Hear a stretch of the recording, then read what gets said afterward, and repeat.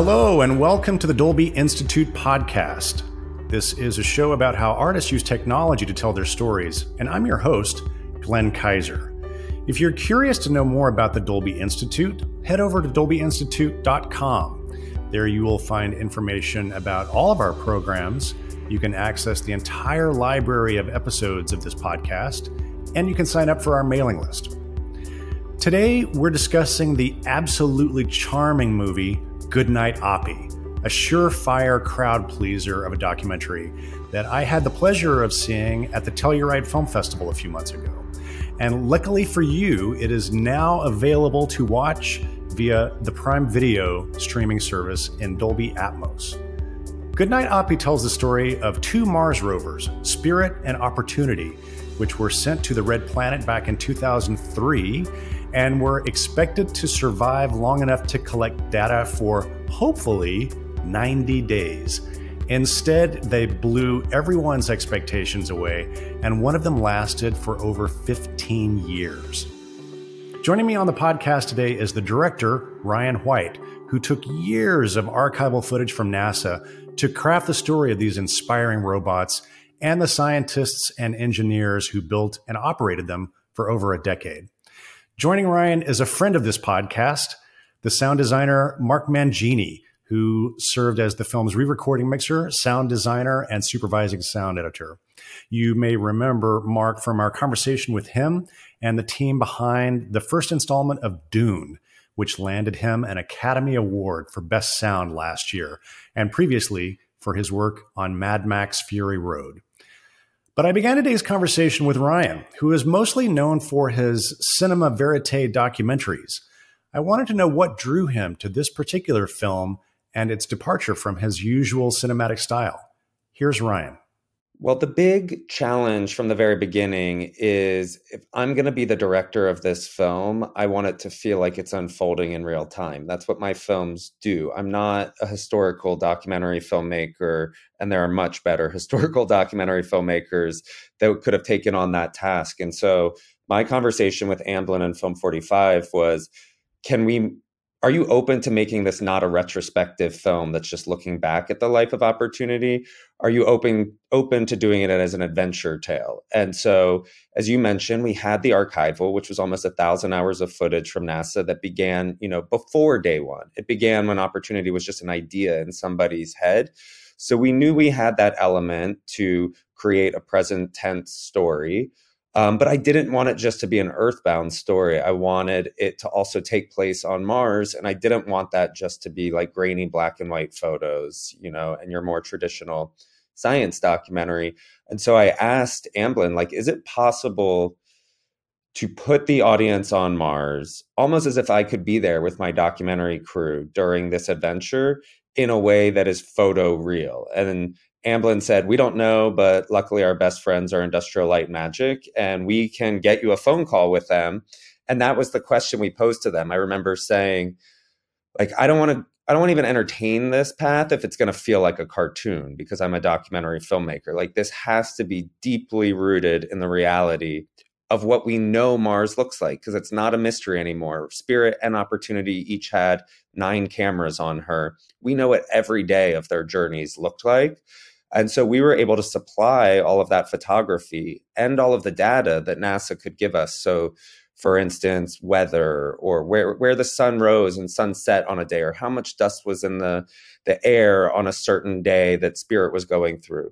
And we asked Industrial Light and Magic, can you take all of this information, all of this data, and create a photoreal Mars? And they said, we've never done that before, but we love a challenge. We will build Mars from the ground up for you. But that was also 2020. And they said, this is going to take a long time. So we need to know what you want now, which is why this is the only documentary I've ever written a screenplay before.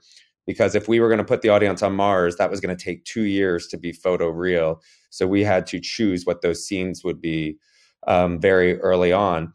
And I don't see it so much as it's so rooted in reality. It's a documentary way of doing visual effects, which I'm sure we'll speak about with Mark as well in his area of expertise that we did on this film. And so I don't really see it as pushing boundaries of the documentary form that much. How I see it is documentary filmmakers getting access to the toolkit that scripted Hollywood filmmakers have had forever. And why can't our films, if they can use it, most docs don't need it, but if they could use it, why can't our docs have access to those toolkits that make it that much more entertaining, make it that much more commercial, but are still documentaries because they're rooted in reality?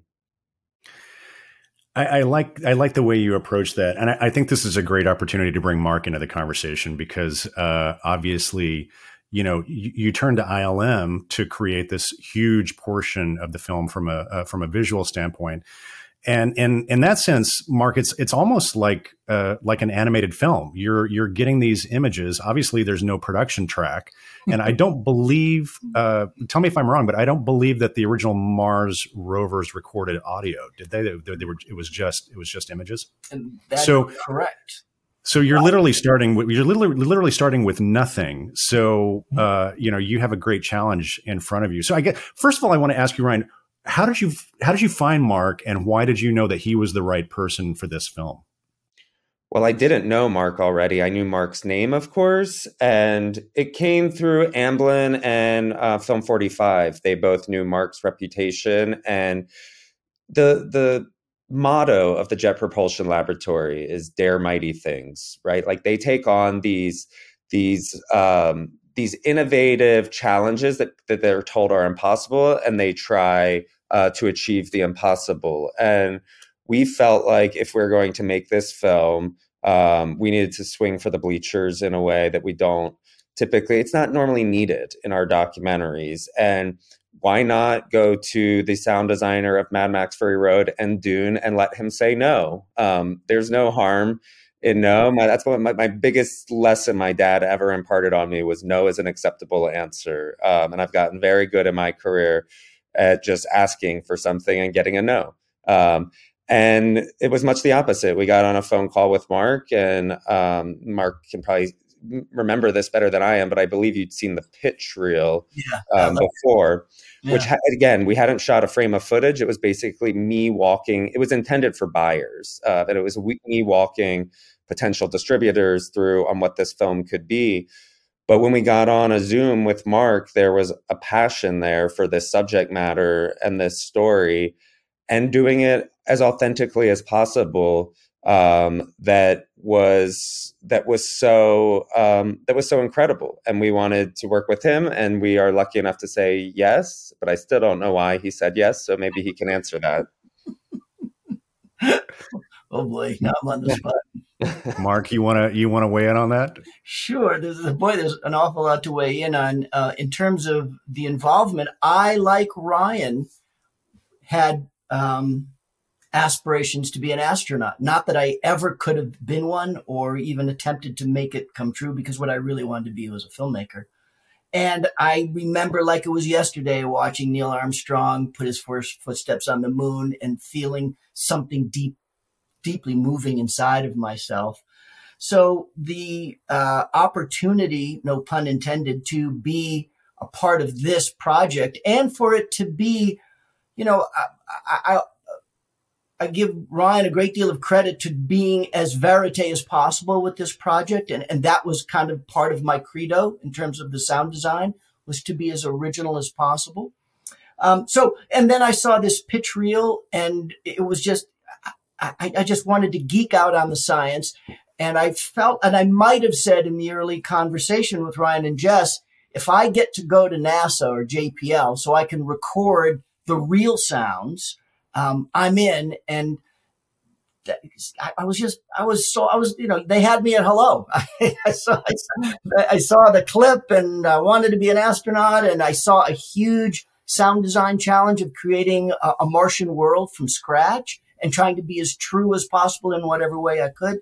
And those are the things that drive me these days. It's not big budgets or superheroes. It's, sound challenges. And this presented one. And Ryan and Jeff are just two of the nicest people in the world. And that's massively important to me, is making every experience I have at this point in my life a really fun filmmaking experience. Well, you both talked about authenticity in the track. So, Mark, can you talk about the steps that you took and how you tried? Because obviously, we don't have any reference material. It's all CG. You could have gone completely bonkers with this, but I feel like it was important for you that it be rooted in some kind of reality. So, can you talk about your approach to designing the sound and making sure that that was the case? Sure. I really felt a deep responsibility. And as you know, I'm not a documentary sound designer necessarily. This is the first one I've done. But I felt somewhere inside of me that I had to be as true as we could be, given I can't bring an immersive microphone to Mars and capture those atmospheres. But importantly, there's a good jumping off point in terms of sound. As I was developing the sounds of the Martian atmosphere, which is something Ryan and I had discussed at length in our early meetings, and imagining, I knew there was weather, I knew there was some kind of atmosphere on Mars, and I was developing those sounds.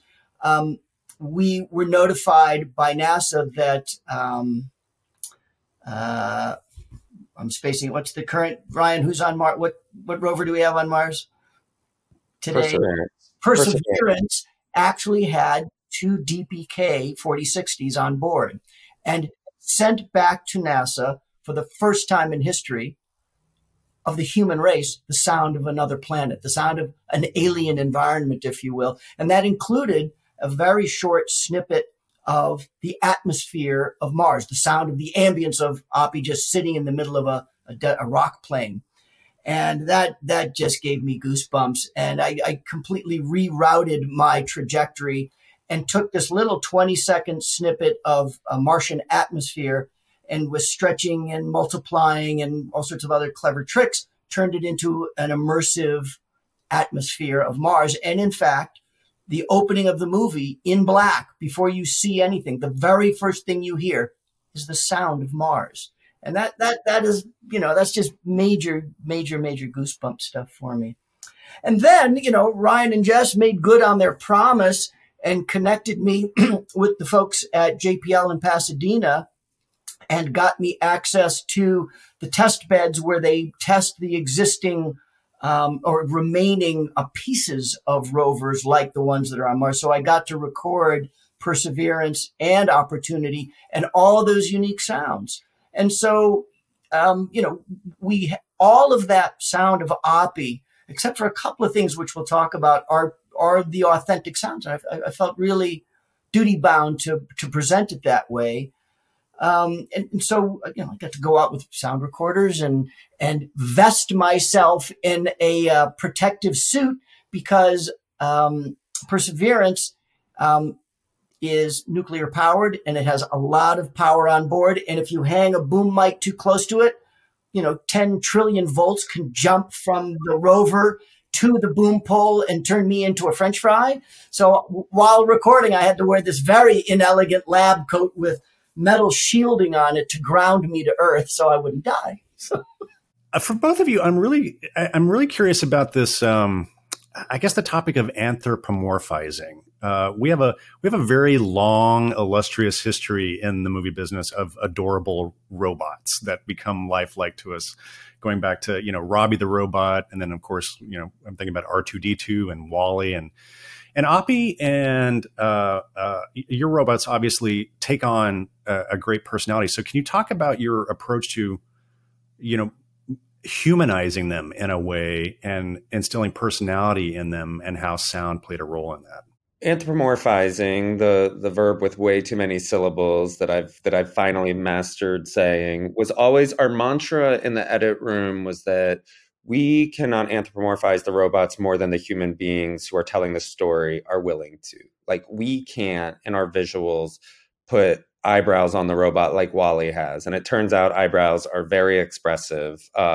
And we have very little to work with in as far as the visuals with Opportunity and Spirit. There's not a lot of exciting action happening in that robot's visuals. There's a few lenses in their eyes, which are their cameras, and aperture changes a little bit, which we use throughout the film. They, of course, have wheels, but they're driving like less than a mile per hour. So you can't do a chase scene. They have an arm.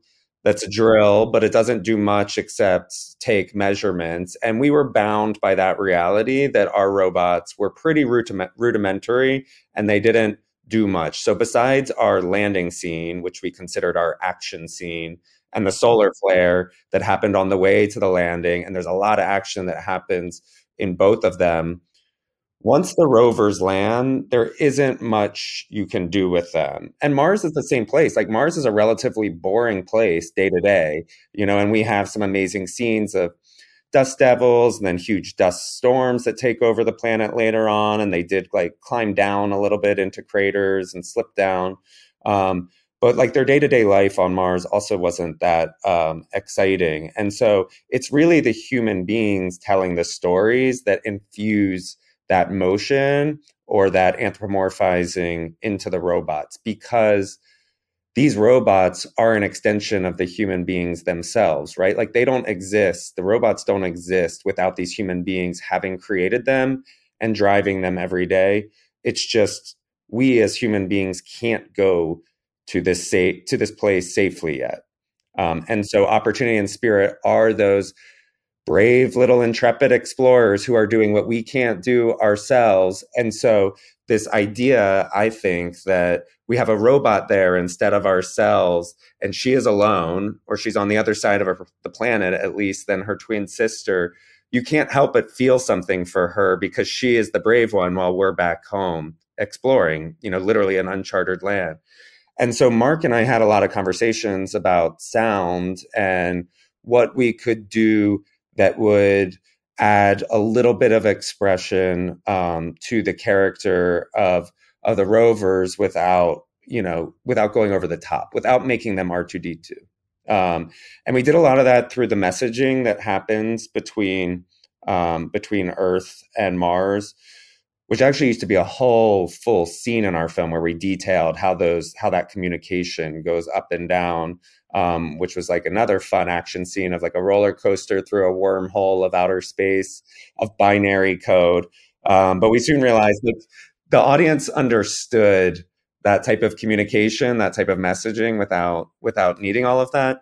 But that's where we began with Mark, was like, well, what about that communication between Earth and Mars? And what can that language be that isn't totally fictional, but could be like inside the robot, like inside her computer or her hard drive? If you were inside her head, which is where the messaging begins in our film, as she's getting a message to wake up from Earth, what could that potentially sound like that would give you a soundscape that can add to the character of the robots? And I mean, Mark worked hard on that. And this was early. This was before we locked picture. Mark started experimenting with this stuff because I was saying to him, like, we need to know if that's going to work or not work.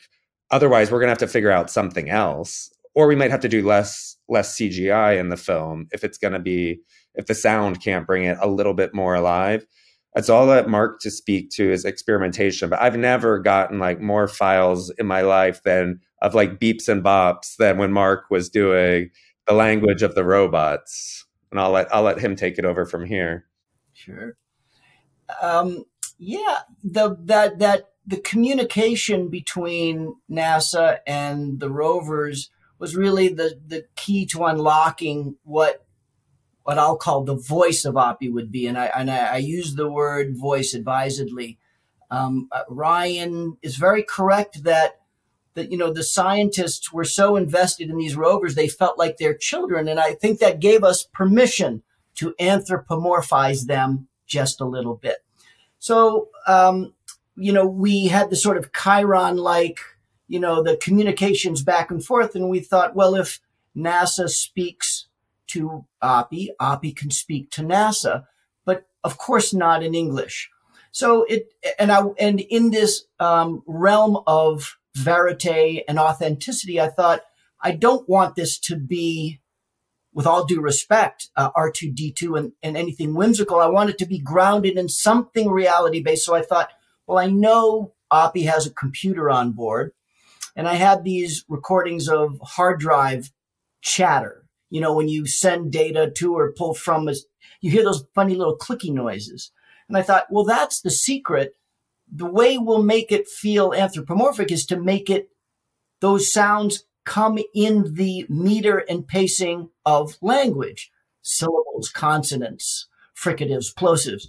So I thought, well, all right, I'll take digital hard drive sounds and make them feel like a sentence. So if Oppie said something like, I'm scared, I just saw my shadow, I would say that in English. I would record my voice, and then using digital technology, I morphed that into the hard disk shitters for coming out in the same cadence and a wave shape or envelope of speech. So syllable shitters would go like my voice did with consonants and syllables. And so it gave the audience that sort of sense of, it feels like something's talking, but sure isn't vocal cords. It's something mechanical and robotic. And that's where we finally landed. And it was successful without it being beepy and boopy. Well, I wanted to ask you, you mentioned the Wake Ups. I feel like the Wake Up song and the entire concept of the Wake Up song was a huge gift to you as a filmmaker. So can you tell our audience, how that as a thing came to be for NASA? And then I have a cheeky question for you, which is I'm curious, were there any Wake Up songs that you weren't able to clear to put in the film? Two very good questions. And yes, they were a complete gift. I could not have written this better into a screenplay. So a Wake Up song is a song that was played in Mission Control on Earth to wake the robot up every morning. And that is a tradition that's derived from human spaceflight. And so songs would be played to wake up astronauts when they're ready to begin their day of work. And this team at JPL was living on what's called Mars time, which often meant that they were working in the middle of the night. They would begin their shifts at 1 a.m. And so they were constantly jet lagged. And you have to remind ourselves that this mission was only supposed to last for 90 days. So they only thought they were going to be doing this for 3 months, even though it went on for 15 years. Likewise, the Wake Up song tradition went on for 15 years and was just kind of a fun thing to do at the beginning, and then became this massive library of music because somebody at NASA every morning got to pick what that song would be that would wake the robot up. And usually the lyrics or the title of that song had something to do with what the rover was going to be doing that day, or something that the rover was going through, whether that was like aging or arthritis. So the songs are very relevant to whatever is happening. So you couldn't ask for anything better as a storyteller when you get footage of a Wake Up song being played in Mission Control, and it relates to whatever the crisis that rover is going through at that point. A great example in our film is ABBA's SOS. They play in Mission Control when Spirit goes missing. In her first 30 days, she stops phoning home, as they say. And they play ABBA's SOS in this moment of crisis, thinking that they have lost their rover. And you see this amazing moment in Mission Control where people are very sad. But then as the ABBA chorus comes in, people start mouthing along the words and frowns turn upside down, and it really changed them around the room. And spoiler alert, they end up finding Spirit and getting her back, and she survives for another 7 years plus. And so it was a really beautiful and entertaining way to insert emotion into these scenes, especially on Mars, which Mark did, a ton of experimentation and had fun with, and how we would and how we would play with the acoustics of how we play these songs, as they move between Earth and Mars and in between at times. And the honest God answer to your second question is we got our top 7 songs. There was not one song where we went to a record label and they said no, or they said, we will allow you to do this, but it's going to be this amount, which is outside of your budget. I had made a Beatles film before. My second film was about the Beatles secretary. And we were one of the first films, like the Hollywood Reporter, I remember, wrote an article about the little documentary that pulled off the impossible. We were one of the first films, at least in like 30 something years, that had gotten permission to use Beatles music. And it took me years to line up those permissions. And then suddenly we have Here Comes the Sun in this film. And I believe that might be even the Beatles' #1 song on Spotify. So not even a rare Beatles song or like, a B-side, like perhaps their top hit, at least by today's standards. And then I remember our music supervisor saying like, oh, you think the Beatles are hard? The second hardest is ABBA. And those scenes were critical to our film. And I was prepared for devastation. And I have to say, there is something special. We had a wonderful music supervisor, and she managed our expectations. Like, this probably won't work out, especially in a documentary budget, but I will try.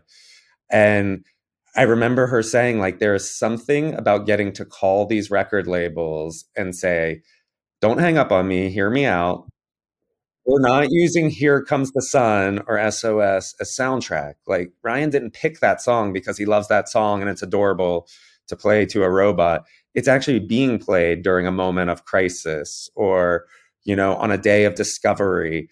And she said, like, time after time, the pitch was so different that it made their ears perk up, and they took it to the bands in a way that doesn't normally happen. And so not one, all 7 of our top songs, we didn't even have to, replace one in the end. It was a true embarrassment of riches because, those 7 songs, there's hundreds, if not thousands of amazing songs that they were played. And there's a couple of those songs that I don't even like as a song, but they were so important to the scene. So The Day When You Give Up, Fleetwood Mac's Go Your Own Way in favor of, I won't even say the ones I don't like, or you give up Bowie's Life on Mars for another one because it played in Mission Control and it played a more important story point.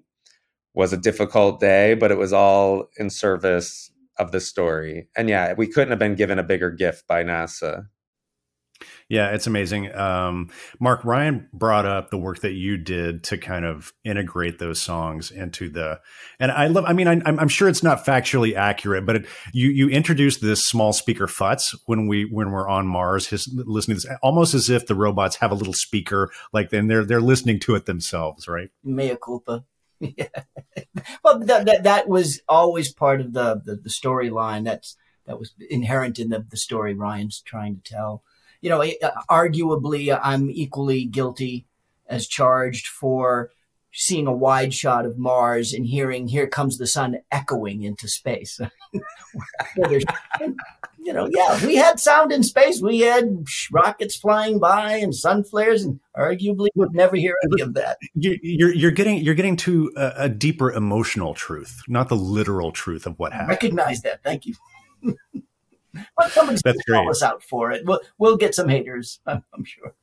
Well, we talked about that. I had that question in a Q&A the other day by, there's going to be a lot of space nuts and they like love to find inaccuracies. And I agree with that. I love having those conversations. And Mark and I, we would have those conversations about, even on Mars itself, where the atmosphere is so thin and therefore everything is so quiet. Do we stay so rooted to like, if Mark himself were shooting on a boom in Mars and we're like, we can't make a silent Mars film, then we're gonna test the patience of our audience if there's no sound world. So we are willing to play a version of acoustics on Mars as if you would hear it on Earth. And actually, it sounds like Mars might be a lot louder than people thought it might be, because I've heard that the helicopter that's with Perseverance, they were shocked at how loud it was when it was flying around.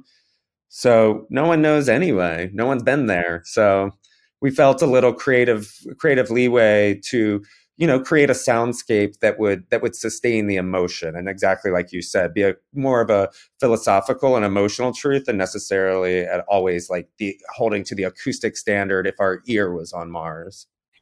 Just a quick beat on the music. Just having "Here Comes the Sun" under my fingers at the console made me nervous. The fact that I would do anything to it and I'd get a call from Giles Martin or Paul McCartney. What did you do to our track? What did you do to my song? It had me honestly petrified. Somebody's going to call me out. But you did get to have some fun. Ryan, you brought up ABBA's SOS, which you treat literally when you're in the control room. But then you also go to you transition to an orchestral version and you use it as score, which is a really beautiful moment. And my editor, Reg Cabrera, your editors do these things early on that you don't even realize they've done, and then you get totally married to and you don't want to let it go. And he did that, just like in his, he found that footage. We didn't know that footage existed. And he said, give me a couple days. I found something special. I'm working on something special and I'll show it to you. And I'm a control freak like most directors, and I love to see something all day long, or at least at the end of every day. But he knows me well. I know him well. And he said, give me a couple days. And he not only had found ABBA's SOS, but he did that full like orchestral version in the middle as the satellites go up to Mars and trying to communicate with her. And ABBA said yes to us doing that. And we had to have an orchestra play that, but they must have liked the version that they saw, that they gave us permission to do that in the middle of their song. It's a really beautiful moment.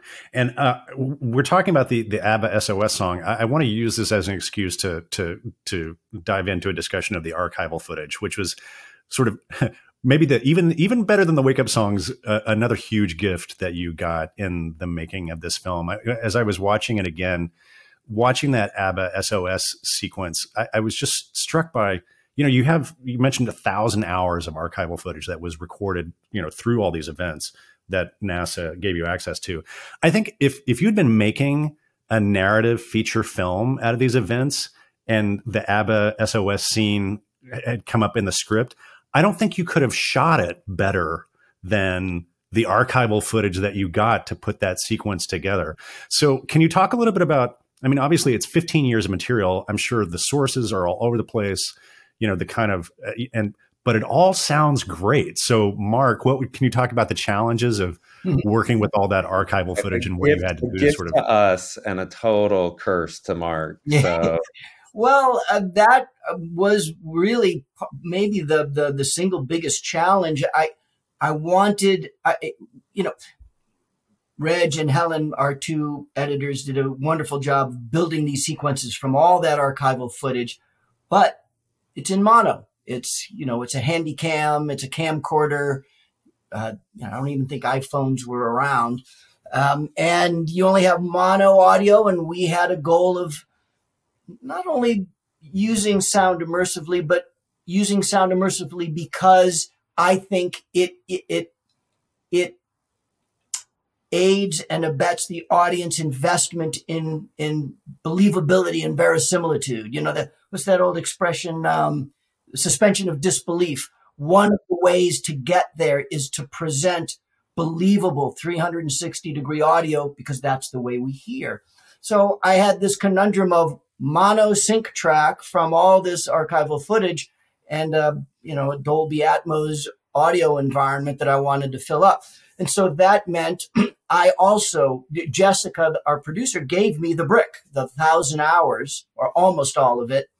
And I went through hundreds of hours listening to everybody's handycam footage from a moment to find little pieces of control room chatter or experimentation of Oppie in the test beds to, if not steal little snippets that hadn't been found by the film editors, to understand what it really sounded like so I could do my best job to mimic that sound with something else.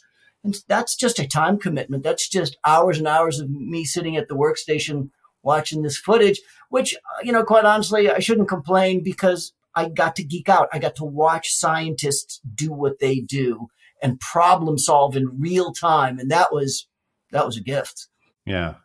Well, Mark, you bring up the issue of time. And I know this is a complex mix. It's a really rich, dense soundtrack. And that does not fly into place overnight or all at once. And so, I would love, Ryan, for you to talk about sort of the philosophy of getting the resources for Mark from a budgetary and a time standpoint that he needed to do this extraordinary work. I feel like you probably had a lot more time than a typical feature documentary. Before I just want to acknowledge Ryan and Jess, because that's one of the things that really drew me in, is that I knew docs, they never come to me because usually they don't have the kind of budgets I'm accustomed to, and they found a way to do it. And that's an acknowledgement of how passionate they were going to be about sound for this documentary. And that's a real testament to these two filmmakers. We wanted Mark to come on early as well, which, I guess you don't always do, and you definitely don't normally do on documentaries, but it was crucial that some of what Mark was going to be doing was going to dictate some of the story. So we needed to know some of these sounds. So Mark did like a lot of pre-work, not mixing, but like creating like basically a library of sound, especially of the Rover language, as we called it, but also just driving and wind and things that my editors could then use as a toolkit to know if a scene was going to work or not work. And so we were asking a lot there too. And yeah, we were mixing this during the holidays, wasn't it, Mark, at the end of last year? And it was much longer than what you would normally do on a doc, but it needed that. I mean, it needed that time. And we were just finishing our visual renders from Industrial Light and Magic. So for a long time, you're watching a film. And I know Mark is probably used to this in many of the films that he's worked on with VFX, but I'm definitely not in documentary, where you're watching a film with sketches that are in there. I remember when Mark and I did our first spotting session, and it was mostly just black and white pencil sketches in the film. And he's, pausing it every 10 seconds saying like, what's happening here? What are you going to want to be hearing? But it was really fun. We did a few days of just pausing the film every 10 seconds and saying like, what's going to happen? How do you want this to come alive? But that was really creatively fruitful, I think. Yeah, that was really good. Yeah, that was a joy. Ryan and I had, I guess I recorded them all, 4 or 5 sessions, one per reel, where we would, as he said, stop on these, pencil sketches and say, and it was a wonderful collaboration, because I'd ask Ryan, what did you want to hear here? And what's the action? What do you envision Oppie doing? And inversely, he'd ask me, well, what kind of sounds could we use? And so it was a really lovely exchange during that period. Ryan, you talked about it as the action sequence, which is, the traveling to Mars and the solar flare. And my favorite, from a sound perspective, one of my favorite sequences in the film is what you call the 6 minutes of terror, and and the landing on Mars. So, Mark, that's a big sound moment. Can you just take a minute and unpack for us sort of the elements of that and how you approach that pretty dramatic sound sequence? Boy, that's just seat of the pants. Just make it exciting, because it is our set piece and our action sequence. I kind of brought to it the same sensibilities I'd bring to a car chase.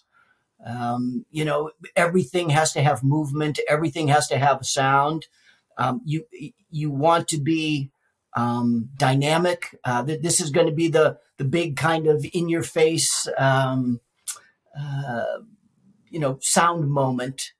And it was, oddly, those sequences aren't as challenging to me as things like Voices for Robots and what does Mars sound like. I don't know, maybe I've done this long enough that I just have a general sense of what kind of sounds create motion and create excitement. And that sequence built pretty quickly, actually. That was not the challenge that you might think it was, although the only stumbling block I remember having was when the balloots inflate to protect Oppie and it drops down onto the Martian surface. I had nothing like that in my library. And I did a great deal of original recording. Maybe we'll get to the arthritis elements as well, among other things. And in a moment of inspiration, I was wandering around the house and I saw a beach ball in the garage, and I just deflated it a little bit to make it soft and kind of plumpy. And I just bounced that in the dirt in my backyard. And that's the sound of the balloots landing and bouncing and then over your head. Yeah, I'm glad you brought that up. I think I told you before we were rolling that I got to see the film in a theater at Telluride Film Festival, and I mean, it's always so much fun for me. That I love at film festivals going to see documentary films with an audience, because you don't often get a chance to do that. And this was a particular movie that played very well with an audience. But that moment, I know that it's a beach ball that you recorded in your backyard in the dirt, but the way you treated it and mixed it, it's so violent when it hits the ground and bounces and then goes over your head. The audience had a big reaction to it because it's really the way you handle the sound makes it shocking that anything could possibly survive. Well, that's the story, but that's just, I guess, good sound design. Arguably, our function is to tell stories with sound. Sounds are our words, and that's how we tell a little piece of the story without having to have a voiceover or an actor tell you something. And they're very efficient. And sound, I'm glad you brought it up, because the sound in that moment, that was a deliberate choice in terms of the sounds I chose and the way I mixed it so that the audience would feel something like, as you say, oh my God, Oppie might not make it through this. That's a little piece of story told without words. And that's what gives me kind of goosebumps doing what I do, when I can achieve that with sound. Talking about, communicating an idea through sound, and you brought it up, I love this notion of the robots getting older, and Oppie specifically. There's that beautiful moment when, one of the researchers is talking about her grandmother having Alzheimer's, and you link that back to Oppie aging. And, I know it's just sand and dirt in the mechanism, but the researchers talk about it as Oppie having arthritis, and she starts to lose her memory, almost as if she has Alzheimer's, and it just makes it so human. But I would love, Mark, for you just to talk about, we hear her getting arthritis, and can you talk about your approach to those sequences? Yeah, thanks. That was one of the two moments of terror, or 6 minutes of terror for me with Ryan, because those were two of the most unknown, uncharted territories for me when I first met him. Okay, you have to make the voice of a robot, terror for a sound designer, and you have to give this robot arthritis. How am I going to do that? But fortunately, through the conversations with the scientists at JPL, I discovered the cause of it, which was indeed that from those big windstorms and tornadoes, sound was being sand is injecting itself into every tiny little orifice and causing friction points where parts had to move, like the robotic arms and other the wheels. And so it pointed me in a very clear direction of recording new elements by taking beach sand and stuffing it into stuff like bicycle gears and door hinges, and then putting a microphone really close and pressing really hard so you really felt the silica kind of grit and scrape against steel. And those are the components that were sweeteners, if you will, to the existing sounds of like the servo motors for all those components moving. Overlay it with all this gritty stuff that made it feel like, ooh, that's just not going to last. That's just not in good shape. I do want to touch on the narration from Angela Bassett, which is just a lovely audio element. And Ryan, can you talk about what you needed to accomplish emotionally with that narration? And Mark, how did you handle it and treat it? Because it sounds very different from the other elements in the film. So I don't even call it narration, what Angela's doing in our film. Everybody else does. And she just won an award for best narration, which was thrilling. But I see Angela as playing a part. She's not doing, Morgan Freeman and March of the Penguins and telling your audience what to think or feel. We discovered early on in our research that NASA kept what's called an analyst notebook. It went straight to the internet every day, and it was a pen to paper daily account from a human at NASA who was tasked with writing up the daily events. And that sounds small as a device, but it's huge when you're a documentary filmmaker and you have something that is written in present tense that keeps you in the moment when you're trying to make an adventure tale, when you're trying not to make something retrospective. And so we had this modern day voice, when you're in the middle of a crisis or you're in the middle of a discovery, or you don't know if she's going to wake up the next day. And so the idea from the beginning, even when we were scripting out the film, we were using those analyst notebooks to help anchor us between Earth and Mars. They were like our transitional scenes. And Angela was the voice I had in my head from the very beginning. I love her so much. And I wanted a voice that was that was emotional and was empathetic, but that was maternal, that was like protective. And Angela was a voice that I felt like could do all of that. And I was, again, for sure, like the Beatles and ABBA, like, and Mark, like, Angela's going to say no, but we might as well ask her. We'll never know unless we go to her. And she had watched a rough cut of the film and she loved it and said yes. And so, you know, a week later, we had just locked picture. We were recording with Angela. And I mean, when you bring a thespian like that, there's things she can do that I could never imagine that she could do with the subtleties and nuance of her voice, just little changes in modulation and a syllable here or there, where I would have goosebumps in the booth with her as she was doing it. And Mark, you know, had the idea of let's record Angela differently. You know, we wanted her, she's not a narrator and she's not an interviewee. She's playing like the internal compass of this entire collection of humanity. And Mark said, let's treat her voice differently than we will treat our interviewees. And I will let Mark speak to how he pulled that off technically and what impact that has in the theater. Her voice was so vital, and I love the term you just used, Ryan, internal, because that's what gave me this idea to make the audience feel as though they're inside, they're deep inside the conscience of the movie. And to that end, I also didn't, and because we wanted to do something different, you know, traditional voiceover is put out a U87 and you put it in the center channel and you lock it there. And I wanted something other than that. I wanted to feel internal, inside something. So we put out 3 Neumann U67s and put them in an LCR array. And I asked her to speak very closely to it.